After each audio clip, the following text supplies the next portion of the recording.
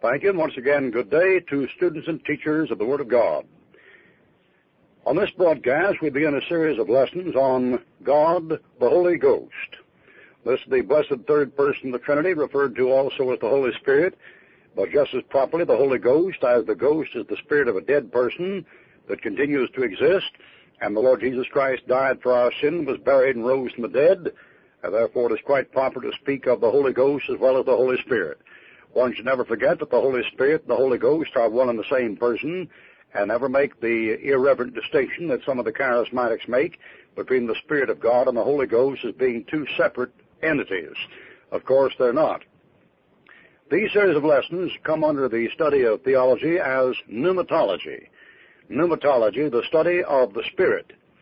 And the personality of the Holy Spirit is the first thing we need to take up a discussion upon and deal with all the verses that deal with this very important matter, which come into well over 50 verses. As we've said from time to time in these broadcasts, the purpose of the theological seminar of the air is to bring to the student and teacher of the Word of God what the Bible said about itself, and not merely what it is presumed to teach. The modern professor of religion in America today, even the modern fundamentalist, is very often a cultist who is only interested in telling you what he thinks the Bible teaches. We're not concerned at all with what the Bible teaches. You can make it teach anything. Karl Marx made it teach communism from Acts chapter 4. Judge Rutherford taught it make annihilation of the soul from Ecclesiastes chapter 3. And the Seventh-day Adventists made it teach church on Friday and Saturday from Revelation chapter 22. You can make the Bible teach anything. However, you cannot make it teach a lie unless you alter what it says. So in these broadcasts, our main concern is not what somebody thinks it teaches, but what it says. It says what it says. We have one professor in America today who's trying to make some money selling books, and his gimmick is that he is at last, after 25 years of batting his brains out, trying to change the Word of God, has developed an interlinear little Greek thing where you can avail yourself of all the best helps, ho-ho, and thereby develop your own translation of the Word of God and make your own translation, your own commentary. That this fellow recommends anarchy. And of course, he's a fundamentalist. All the anarchists are fundamentalists these days. Now we dispense with this hogwash for what it is and concern ourselves with what the Bible says. We don't need any scholarly helps at all to find out what it says. After all, it says what it says. In this series of lessons, we deal with pneumatology, the personality and work of the Holy Spirit. The Holy Spirit has been sent by the Father and by the Son to indwell and guide the believers. Jesus Christ spoke of the Holy Spirit proceeding from the Father. He also spoke of the Holy Spirit as his own gift of himself in the believer. And many people who profess to believe in the Holy Ghost, actually they believe in God the Father, God the Son, and they believe the Holy Ghost only as a servant or errand boy, or as a fruit giver to give them goose pimples or make them hostile to Shanghai, untie a bow tie, or go into some sort of a trance. But this is false. The Holy Ghost is equal to and in no way inferior to God the Father and God the Son. Others reduce the Holy Spirit to an inanimate force such as electricity, which is very powerful but completely devoid of being a living person, much less God. In this lesson, we're going to show from the Word of God that the Holy Spirit is a person, not an influence. And in our next series of lessons, we're going to talk about his deity. The Bible believer believes the Holy Ghost is a living person, for he can be approached or shunned, he can be trusted or doubted, he can be loved or hated, he can be adored or insulted, he can be grieved, and he can be lied to. Now, the doctrine of the Holy Ghost is very important. He is a living person. If he is a living person, the Holy God equal to the Father and the Son, then he ought to be worshipped as they are. Theoretically, this is done in the doxology and the Gloria Patri. That is, glory to the Father, and to the Son, and to the Holy Ghost. The Holy Spirit's name is linked with the Father and the Son in the benediction baptismal formula. We read in Matthew chapter 28, it's not the names of the Father and the Son and the Holy Ghost, nor is it the name of the Father and the name of the Son and the name of the Holy Ghost, but the name singular of the Father, Son, and Holy Ghost. The name of the Father, Son, and Holy Ghost is the Lord. God the Father is Lord, God the Son is Lord, God the Holy Ghost is Lord. The name Jesus is not the name of the Holy Spirit. The name Jesus is not the name of the Father. The name Jehovah is not the name of the Son. This affords the two greatest branches of cults or heretical sects in America to operate. one under the false assumption that since they're not the same, that therefore they're two different gods, one inferior to the other. This is called Arianism. The other heretical cult which operates in the charismatic groups is the heretical teaching that since Jesus said, "He that has seen me has seen the Father," that the Father's name is Jesus, which of course is nonsense. Jesus Christ, the name of a man that got tired and wept and slept and bled and died. God the Father does not weep, nor does he sleep, nor does he die. He may speak metamorphically or anthropologically back in the Old Testament, speaking of these things in language a man could understand, but God is a spirit. Therefore, we have the two great ranking cults of heretics in America. The first teaching that one God created a lesser God. This is Russellism, or no-hellerism. And the other brand of heretics are the Jesus-only people that are teaching that since Jesus Christ was the Father manifest in the flesh, you can make no distinction. Now, both these heretical lies, of course, are anti to the Word of God and contrary to the Word of God, and they are arrived at by trying to make the Bible teach something it doesn't say. If the Holy Spirit is merely an influence or a power, we would refer to him as an it, which is a heathen concept, and the only time the Bible speaks of the Holy Spirit as it is referring to his work. Wherever the Bible refers to the Holy Spirit as a person, it always uses the term he. Now, it's proper to speak of the Holy Spirit as it in regards to his work or his influence. But after all, we must remember the Holy Spirit is not an influence. The Holy Spirit is a person who has an influence, which is an entirely different thing. There's a difference between an influence or a pressure and a person who is putting on pressure. The Holy Spirit is a person, and if he is a person, then we must get to know him more intimately and more personally. The Bible uses personal pronouns in referring to the Holy Spirit. For example, in John 15:26, Jesus Christ said, "When the Comforter is come, he shall testify of me." In John 16:18, he said, "And when he is come, he will reprove the world." In John 16:13, "Howbeit when he, the Spirit of truth, is come, he will guide you and lead you into all truth." In John 16:14, we read, "He shall glorify me, for he shall receive of mine." In the Greek language, the pronoun for spirit, pneumatos, is ordinarily in the neuter gender, which means it's perfectly all right to speak of the Holy Spirit as it in such passages as the Spirit itself bears witness with our spirit. When it's referring to the work of the Holy Spirit, we could use the neuter and be properly correct. However, when referring to the person of the Holy Spirit is a him. In the passage in John chapter 16, 12 times we find the word he used by the Holy Spirit himself. One notable exception is Romans 8:16 and Romans 8:26, where we read the Spirit itself beareth witness with our spirit, and the godless, depraved new translations, which are always trying to correct God and fix things up, this has been wrongly translated as himself. You'll find this wrong translation in the RSV and the new ASV and the ASV under the apostate Bibles. I think they're smart enough to correct God, and because these fundamental apostates, like the new ASV and the ASV, think they're smarter than God and can correct God, they believe that you should never use the term it in referring to the Spirit, and therefore translated itself as himself in the passages, which of course has no authority for doing except the foolishness going on in their own educated beings. It is not a mistake, and when you read about this being an unfortunate mistake in the King James Bible, you're reading what is truth of the matter to be an unfortunate mistake in the egotistical nut who thought he was smarter than God and could change it. The work of the Holy Spirit is neuter, and the word for Spirit itself is neuter, and referring to the Spirit itself as simply Spirit, pneumatos, neuter is perfectly correct. When speaking, however, of the blessed third person of the Godhead, the Holy Ghost, then of course he is correct. The Holy Spirit is a person, for he possesses certain personal characteristics. For example, the Holy Spirit is said to have power, capacity for love, capacity for grief, intelligence, knowledge, and willpower. He can be resisted, he can be lied to, he can be grieved. Now, for these salient points, one should get paper and pencil and write the verses down. There's nothing that will clear up the air like finding out what the Bible actually has to say and not simply believing because a preacher quotes Scripture he's telling anything, let alone telling the truth. Now, someone has properly said you can make the Bible teach anything. A fellow can quote the Bible to prove a lie. As a matter of fact, all lies are usually provable by Scripture. just depending upon which lie you want to prove. If you want to prove it's all right to drink wine, then you run around and quote 4 or 5 verses, learn the Hebrew and Greek, and get drunk. If you want to prove that it's all right to kill somebody, go to Ecclesiastes chapter 3.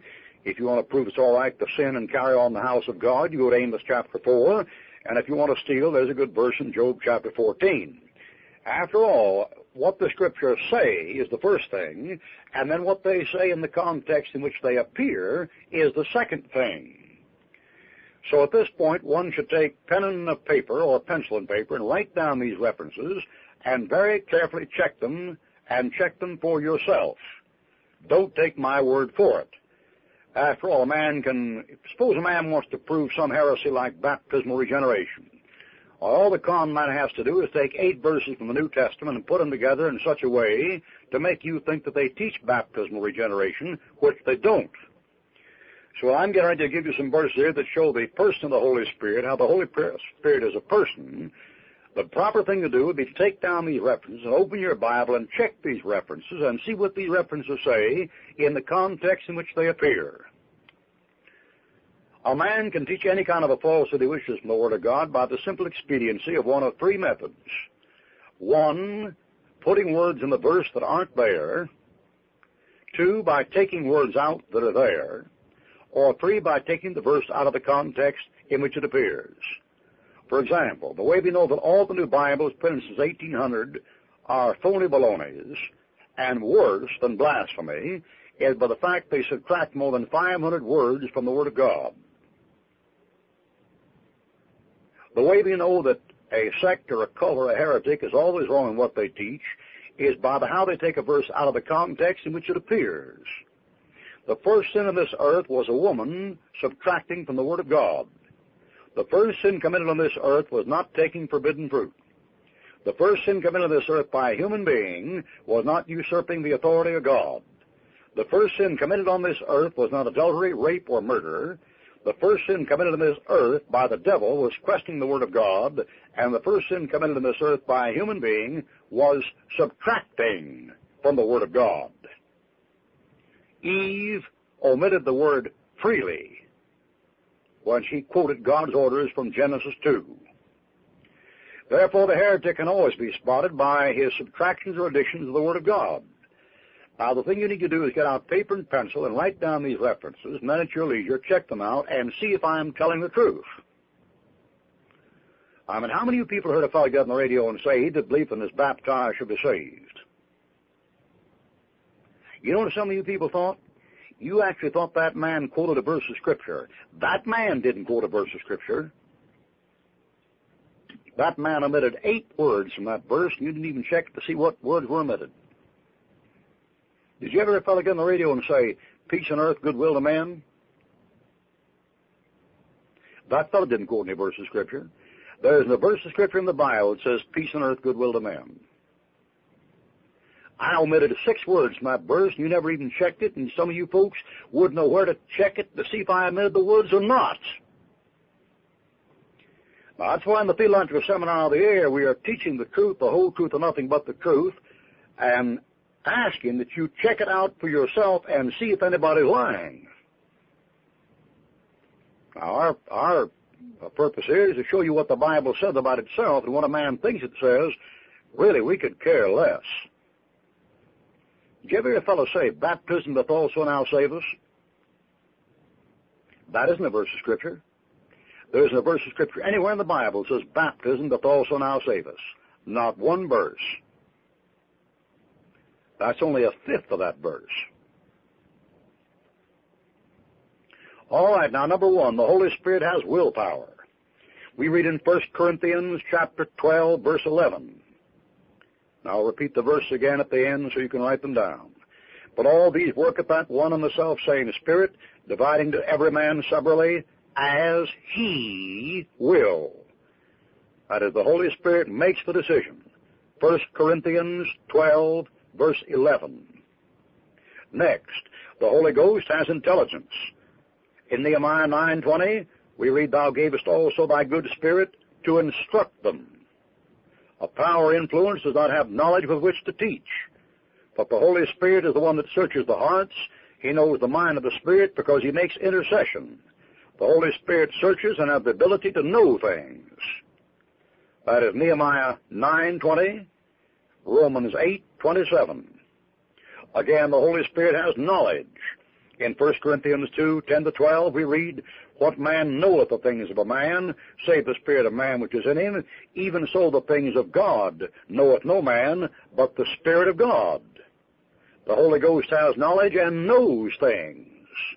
1 Corinthians 2, verse 10-12. The Holy Spirit, therefore, is a person. The Holy Spirit has power. In Acts 1, verse 8, Jesus said, "You shall receive power after the Holy Ghost has come upon you, and you shall be witnesses unto me." The Holy Ghost powerfully changed Simon Peter from a cussing commercial fisherman into a spirit-filled preacher. Acts 1, verse 8. The Holy Ghost has a capacity for love. We read in Romans chapter 15:30 about the love of the Spirit and the love of God being shed abroad by the Holy Ghost, which is given unto us. Romans 15, verse 30. The Holy Spirit can be grieved. In Ephesians chapter 4, verse 30, we read, "And grieve not the Holy Spirit of God, whereby you are sealed unto the day of redemption." That'll be Ephesians chapter 4, verse 30. The Holy Spirit can be lied to. If you'll turn your Bible to Acts chapter 5 and read the first 6 verses, you'll find in Acts chapter 5 that Simon Peter said about Ananias and his wife, "Why have you agreed together to tempt the Spirit of the Lord? You've not lied to men, but you've lied unto God." There's a bunch of people putting God to the test and trying to tempt the Lord and lying to God, and the God they're lying to is not Jesus Christ, it's the Holy Ghost. So that makes 3 gods. No, sir. One God in 3 persons. Now, we don't have time today's broadcast to go back and review our initial broadcasts from months and months ago on the Trinity. But if those of you who are taking the studies in the St. Theological Seminar will contact the Pensacola Bible Institute here in Pensacola, our telephone 477-8812 in Pensacola, you may obtain broadcasts for your own personal use if you'd like to purchase them on the Trinity. The discussion of the Trinity took up the first 7 broadcasts in this series when we discussed the work of God the Father, God the Son, and God the Holy Ghost in the Trinity. And we said God the Father, God the Son, and God the Holy Ghost. We weren't referring to God the Father on top, and another God a little bit lower, God the Son, another God, the Holy Spirit, a little bit lower. We're referring to God, the Father, Son, and Holy Ghost. God in 3 persons, 3 in 1, 1 in 3, and the one in the middle died for me. The Holy Spirit is a person because he thinks, feels, purposes, knows, wills, teaches, loves, and grieves. The Spirit is certainly not merely an influence, for he has abilities of intelligence and emotions which are foreign to inanimate forces or objects. Let us never doubt or insult the Holy Spirit. Let us continually approach him with faith, love, and adoration, and as Paul says, "Grieve not the Spirit of God, whereby you are sealed unto the day of redemption." Now again, the Holy Spirit does things that only a person can do. And I'm going to list 8 or 9 of these things right away, possibly 10 of them. First of all, the Holy Spirit searches the deep things of God. The Holy Spirit can speak. The Holy Spirit can cry out. The Holy Spirit can intercede. The Holy Spirit can testify. The Holy Spirit teaches. The Holy Spirit leads and directs. The Holy Spirit commands. The Holy Spirit calls men to work and gives them tasks. And the Holy Spirit proceeds on the mission to which he is sent.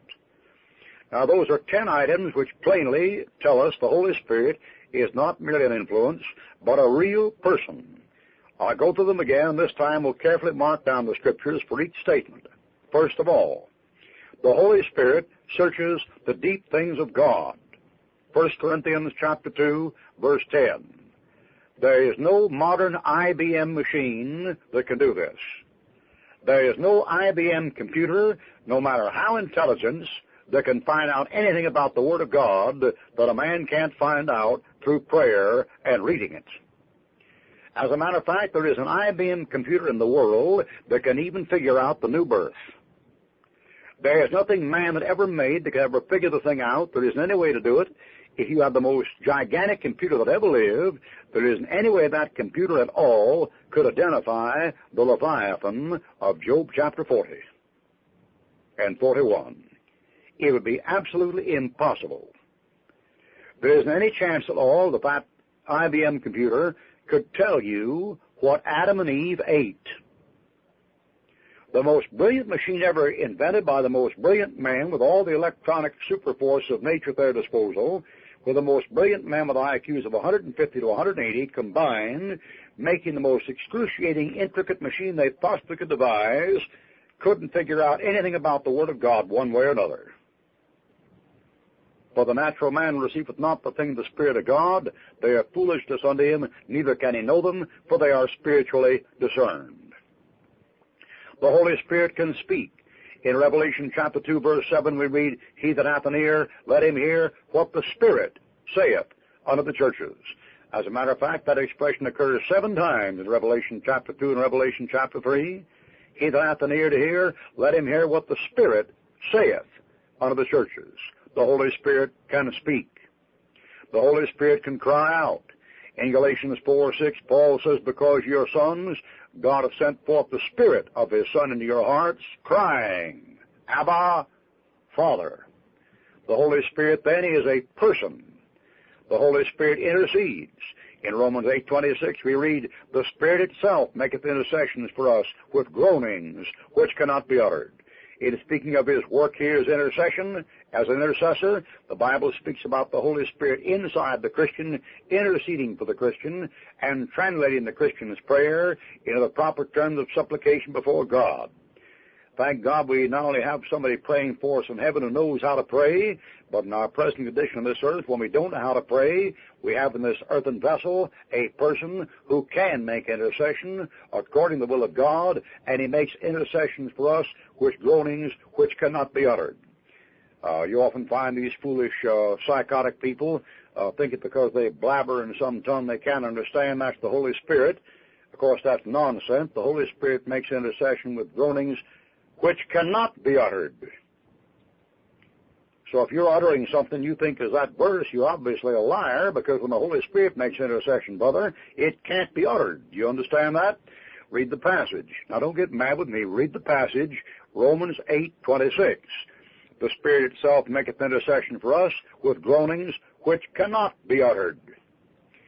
Further, the Holy Spirit testifies. In John 15:26, Christ said, when the Comforter is come, He shall testify of me. The Holy Spirit teaches. In John 14:26, Jesus said, when the Comforter, which is the Holy Ghost, shall come, He shall teach you all things and bring all things to your remembrance. This ability is also mentioned in John 16:12 and Nehemiah 9:20. The Holy Spirit, therefore, is a teacher who has knowledge, stores up knowledge, reveals knowledge, passes on knowledge, confirms knowledge, and calls knowledge back to your remembrance after you have forgotten it. Every Christian has in with him an IBM computer machine that gives him recall memory. At the right time can recall to him what God has said if the Christian has spent time in finding it out. Now, if you consider it a waste of time to absorb yourself with God's Word, and if you consider it a waste of time to study God's Word, if all you did was sit around and listen to the radio and listen to tapes and thought you were smart because you picked up some stuff, you're in trouble. But if you took time out to search for wisdom like hidden gold and search for truth like diamonds and rubies like Solomon told you to, and have exposed yourself to the Word of God and have spent time hunting and digging for it more than hid treasure, which 99% of you never have or ever will, then the Holy Spirit has a resource, has a treasury from which He can withdraw, a banking account from which He can draw and call all things to your remembrance, what God has said, so at the right time you may have all sufficiency in all things and may abound to every good work. This explains why 90% of the Christians in America will never amount to anything one way or another as children of God. They will not spend time in the Word of God. You can drive them to it with a bulldozer and a bullwhip, but they will not do it. And when they get in trouble, they can't recall the Scripture because they haven't been exposed to it. They can't give the plan of salvation because they don't remember the verses. And yet the Holy Spirit was sent to teach you and call these things to your remembrance. That isn't all. The Holy Spirit leads and directs.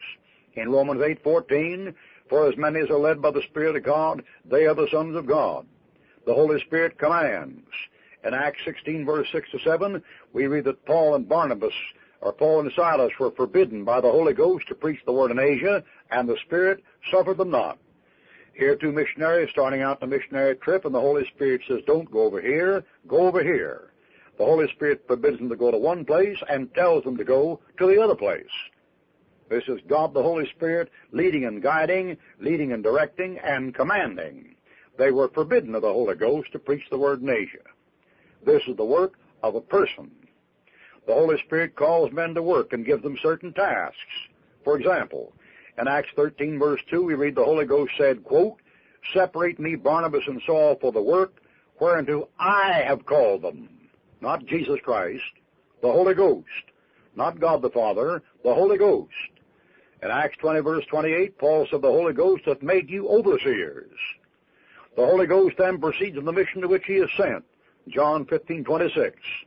Christ said, the Holy Spirit I will send to you from the Father, even the Spirit of truth, which proceedeth from the Father, and he shall testify of me. Now we'll talk about this more in the next broadcast when we begin to talk about the Holy Spirit being assigned a definite office and the Holy Spirit's emotions in his work, and we shall review some of the broadcast material we've had today. After all, this is a tremendous subject to cover, the work of the third person of the Godhead. Our next broadcast, we're going to talk further on the broadcast about the Holy Spirit commanding, the Holy Spirit calling men to work and giving them tasks, the Holy Spirit proceeding on the mission to which he is sent, and the Holy Spirit being assigned a definite office called the Comforter.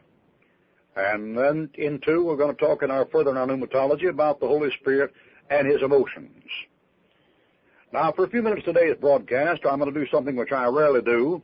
I want to refer you to our work on this nationwide broadcast, being broadcast on several stations in several states. And I want to inform our listening audience, these broadcasts are not broadcasts that are paid for by faith offerings to the broadcast.